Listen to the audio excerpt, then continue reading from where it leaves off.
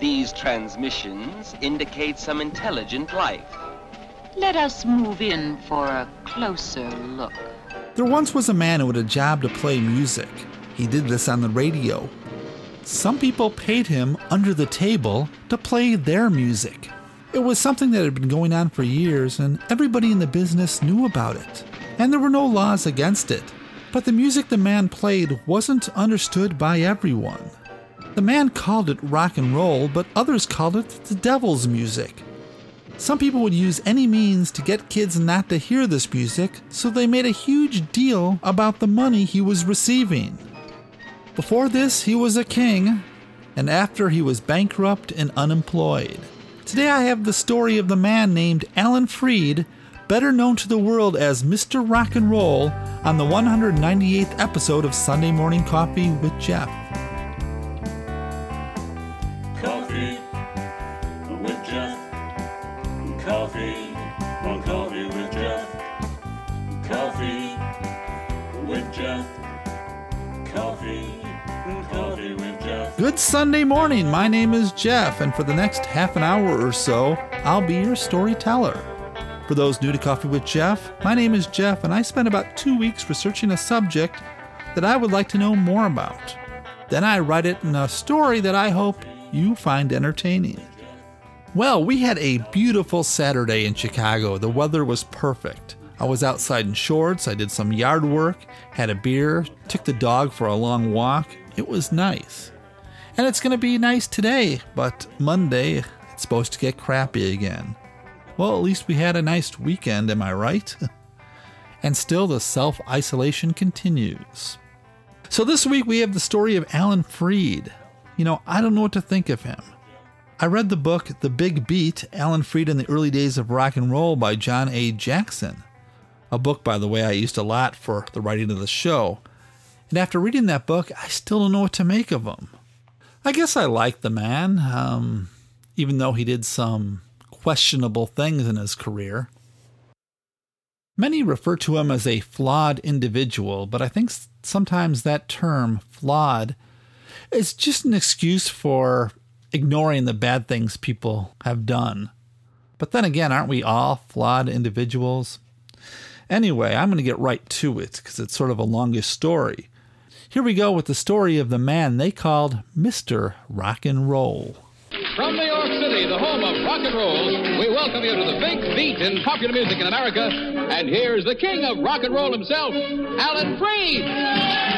Hello, everybody. How are you all? This is yours truly, Alan Freed. Get your dancing shoes on and welcome to the Rock and Roll Dance Party.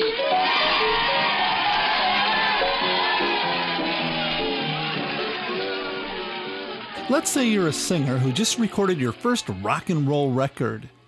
You know it's a great tune, yet for some reason it doesn't sell. You think to yourself, if only the kids could just hear it, it would be a hit. One day a disc jockey tells you that if you give him a couple dollars, he'll play your record on the radio. You pay him, he plays your record, and now you've got a hit. The idea of paying a disc jockey under the table so he'll play your record is a form of bribery that we call payola. And it wasn't even illegal until 1960. The idea of payola goes back to at least the 1880s. The term itself was coined in 1916 by Variety magazine. Payola was highly used in vaudeville in the 20s and in the big band era of the 1930s and 40s. Most of the music industry knew of its existence, yet not much was done about it. It's just the way things were done. That all changed with a new form of music in the 1950s called rock and roll. When it was originally called rhythm and blues, mostly listened to by the African American community, no one really cared. When it began to be called rock and roll and white teenagers began buying the records, it was suddenly scary, responsible for turning kids into juvenile delinquents, or so many thought. To many, the way to stop this menace was to take down its champion, and his name was Alan Freed. Albert James Freed was born on December 15, 1921. With his parents and two brothers, he lived in a home in Salem, Ohio. The Freed household was one where music was always important.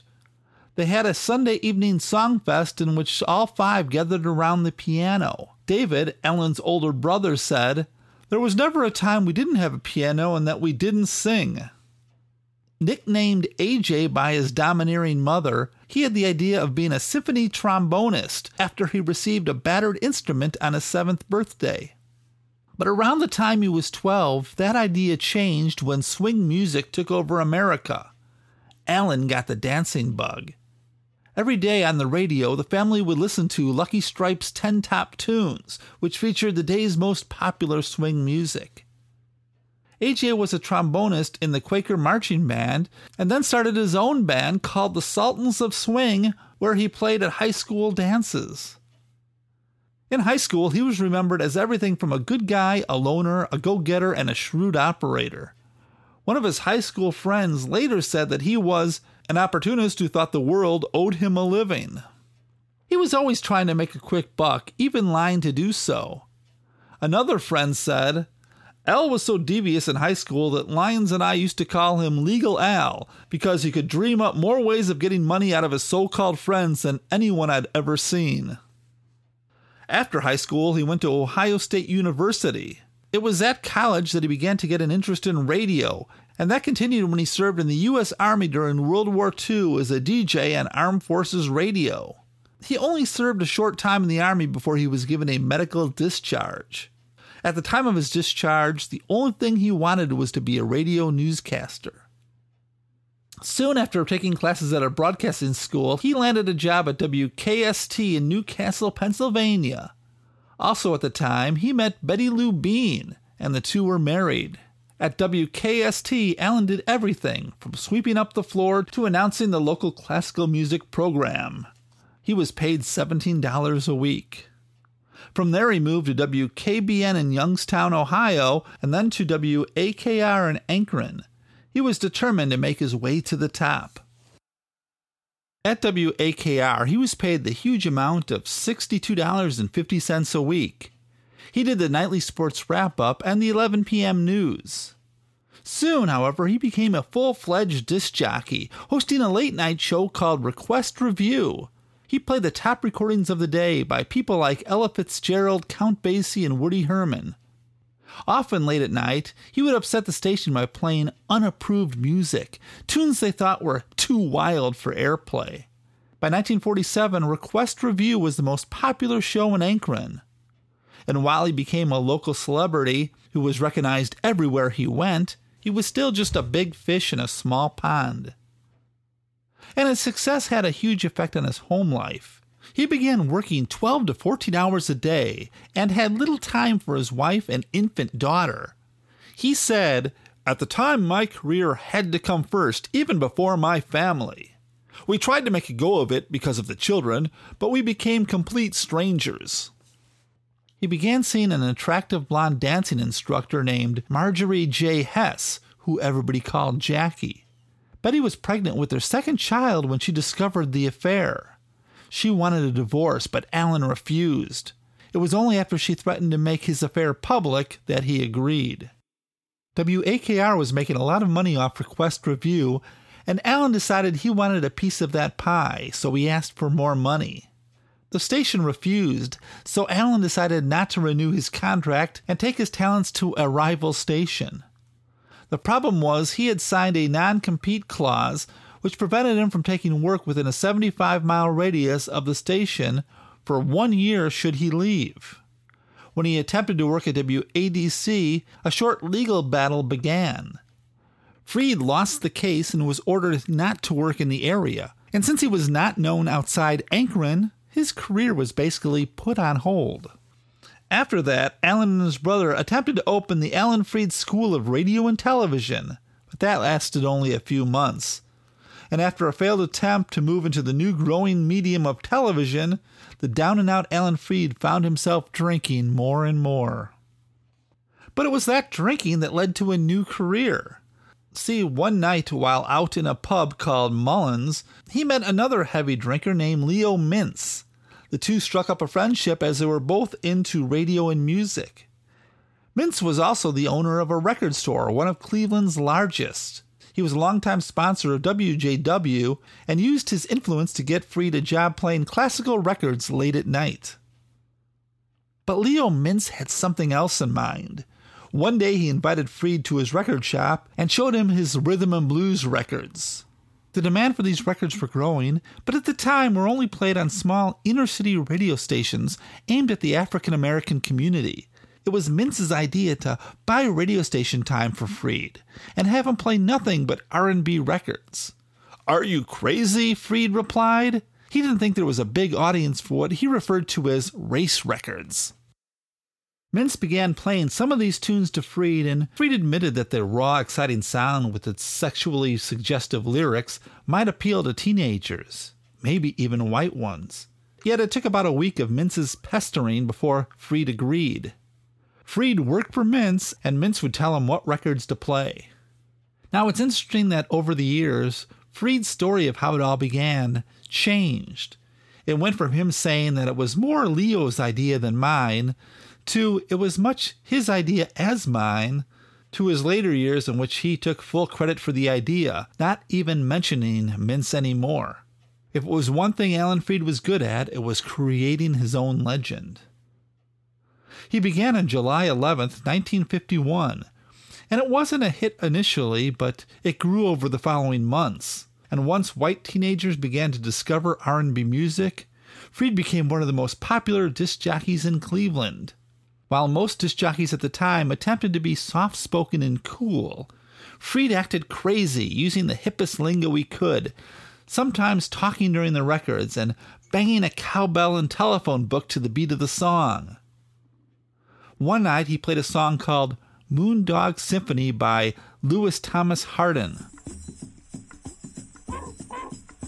He said, "All right, Moondog, get in there, kid.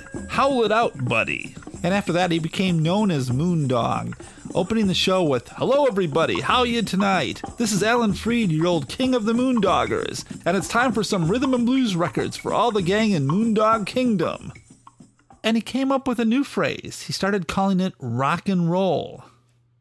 In March of 1952, Alan Freed, Leo Mintz, and Lou Plate decided to put on Moondog's Coronation Ball, a large 5-act concert at the Cleveland Arena, which was an aging hockey arena, and it was billed as the most terrible ball of them all. That night, a large crowd of mostly African Americans showed up. The hall was quickly filled up, but outside, thousands more without tickets wanted to get in.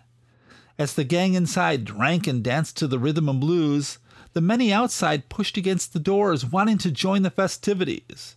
At around 9:30 p.m., the doors blew open and thousands began pouring in. The undermanned police force couldn't handle the craziness. Peter Hastings, who was there to photograph the dance, said, "It was getting bigger all the time. I took the picture, and then we got out of there as fast as we could. It was frightening." The dance was called off, and it was only around 11:30 when police and fire department were able to restore order.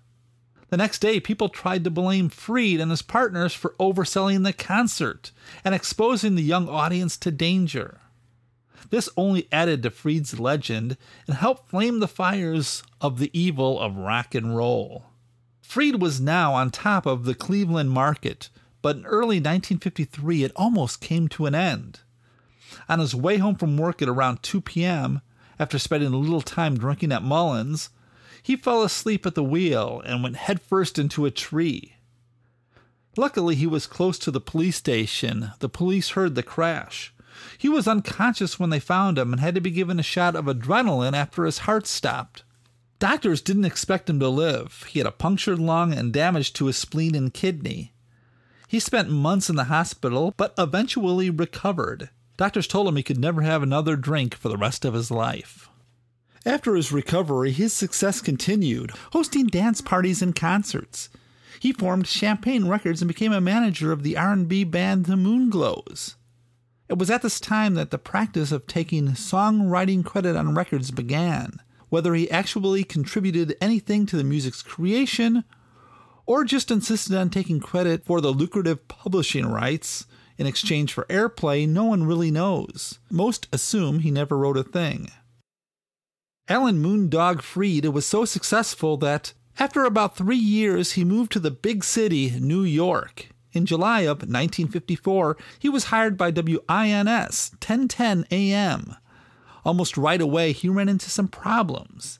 Lewis Thomas Harding, who was a musician, composer, and poet who wore a cloak and horned helmet, lived on the streets of New York. He was known as the Viking of 6th Avenue. He not only wrote the tune Moondog Symphony, but also referred to himself as Moondog. He took offense to Freed using the song and name. Taking Freed to court, he won a ruling by the New York State Supreme Court. Freed apologized and stopped using the name Moondog.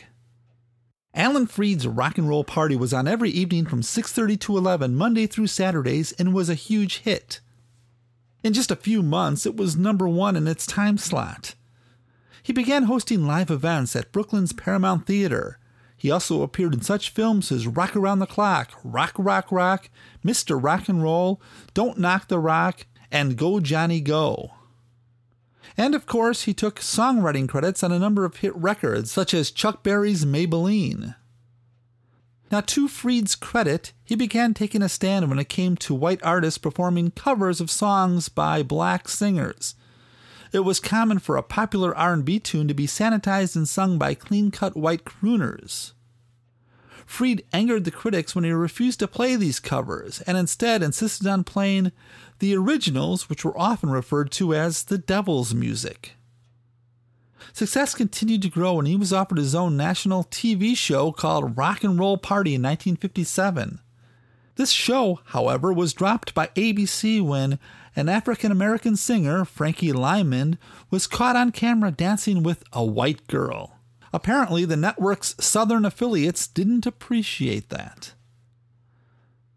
In 1958, a riot broke out at one of his live shows. Freed was charged with incitement to riot and anarchy. When WINS failed to support him in his legal troubles, he decided to move on to WABC, and he was soon given a new TV show on WNEW. That was until the autumn of 1959. After the Charles Van Doren Herbert Stempel quiz show scandal that brought down the network's game show fix, groups like the American Association of Composers, Authors, and Publishers, known as the ASCAP, and other anti-rock and roll groups thought they could use the same technique to bring down the evil rock and roll. They focused on payola, and just like in the quiz show scandal in which giving the answers to contestants before the show started wasn't illegal, there were no laws at the time for accepting money to play records. But there might be another financial reason the ASCAP was against rock and roll. See, they make money by protecting their members' musical copyrights by monitoring public performances of the music, whether via broadcasting or live performance, and the artists are compensated accordingly. But there was a new service called Broadcast Music Incorporated, or BMI. 74% of the top-selling songs were BMI property.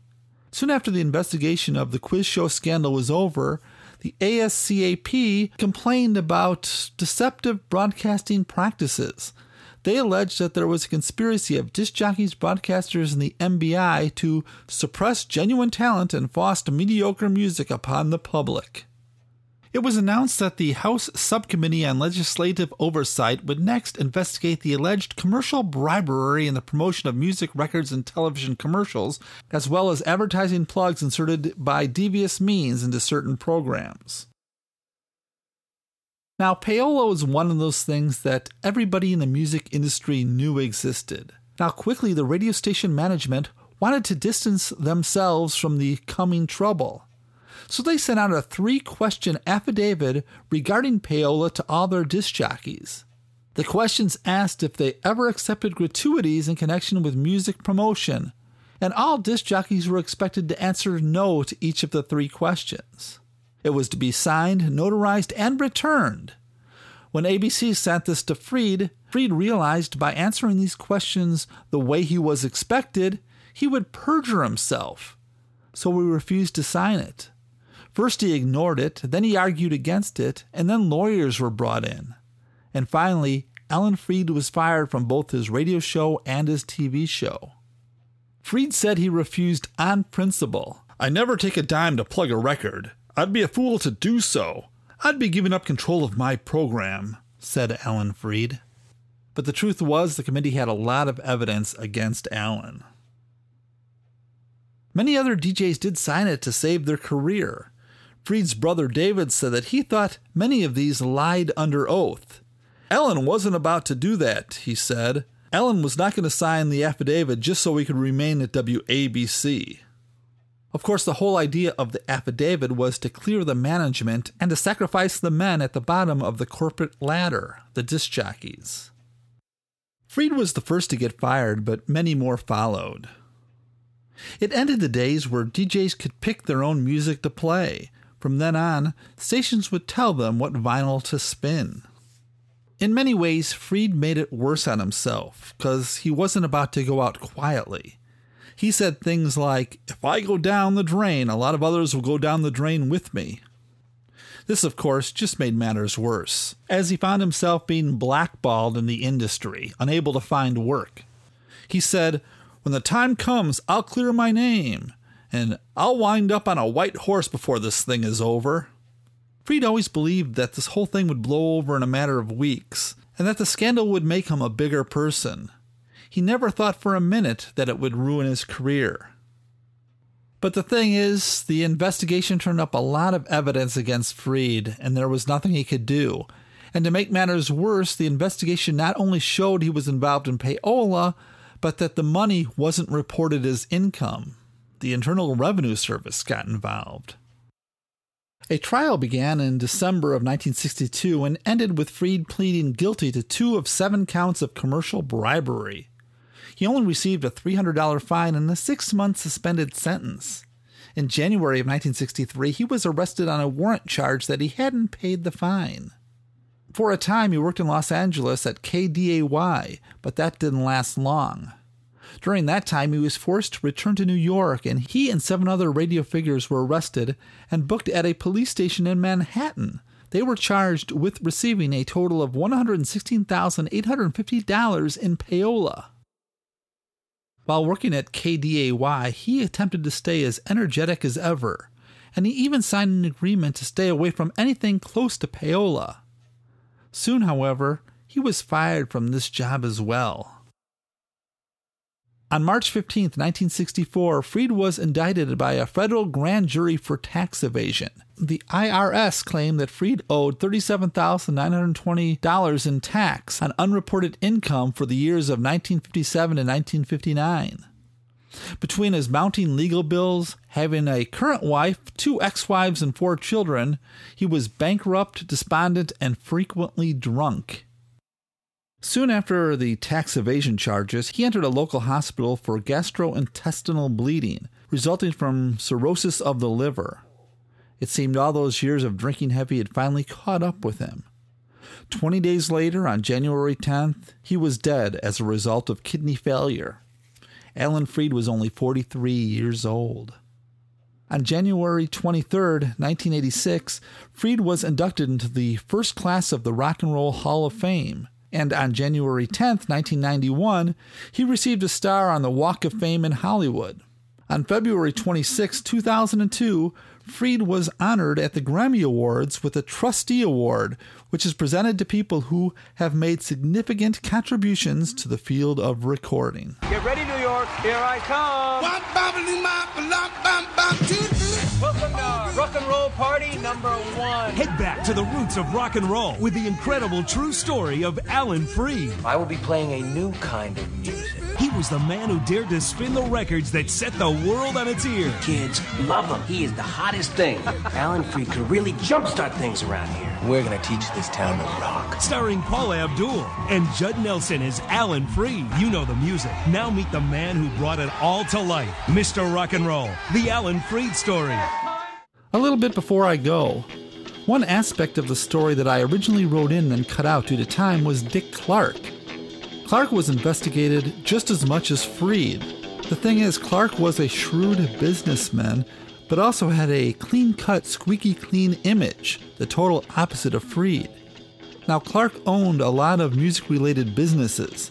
In fact, in later years, he said that He never accepted any money to play music on American Bandstand, but his publishing and music companies were on the other side. They paid to get their records played. Anyway, Clark was given the option. He could either be a television personality or be in the music business. So he sold off all his interests in music and just focused on his TV work, and this seemed to satisfy everyone. So unlike Freed, Clark continued to be successful. Anyway, how about the ending credits?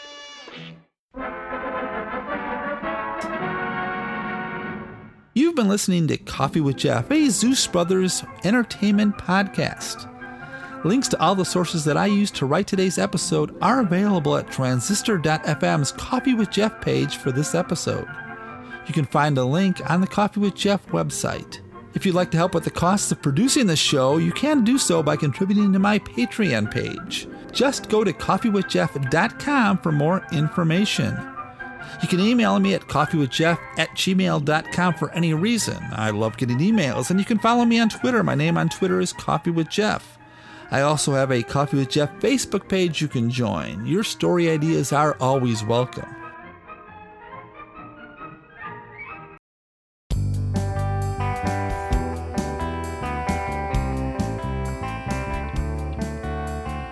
I want to thank my wife of 35 years for being my wife of 35 years. David Metzger for providing the Coffee with Jeff logo, Kelly Rickert for writing and performing the Coffee with Jeff theme, and to all of you who listen to the show every week, thank you so much. And of course, a special shout out to all those who post this on social media. You have a special place in my heart. I'll be back in 2 weeks with another exciting story. Coffee with Jeff. Coffee with Jeff. Coffee with Jeff. Coffee with Jeff. I once knew a man who used to drink his coffee black. He once tried it with some cream. Didn't like it, now he never looks back. Coffee with Jeff. Coffee with Jeff. Coffee with Jeff. Coffee with Jeff. Met a girl from Beantown.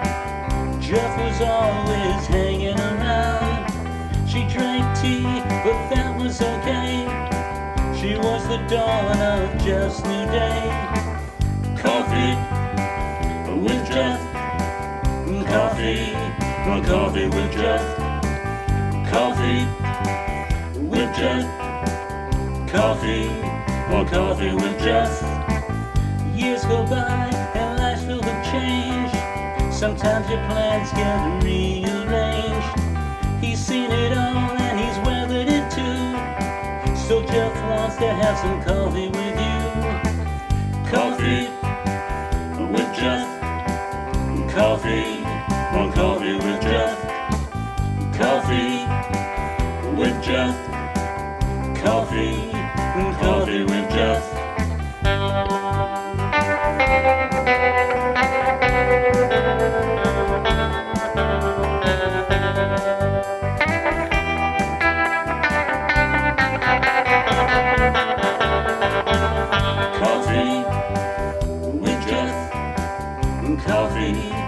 Coffee with Jeff. Coffee with Jeff. Coffee with Jeff. Coffee with Jeff. Coffee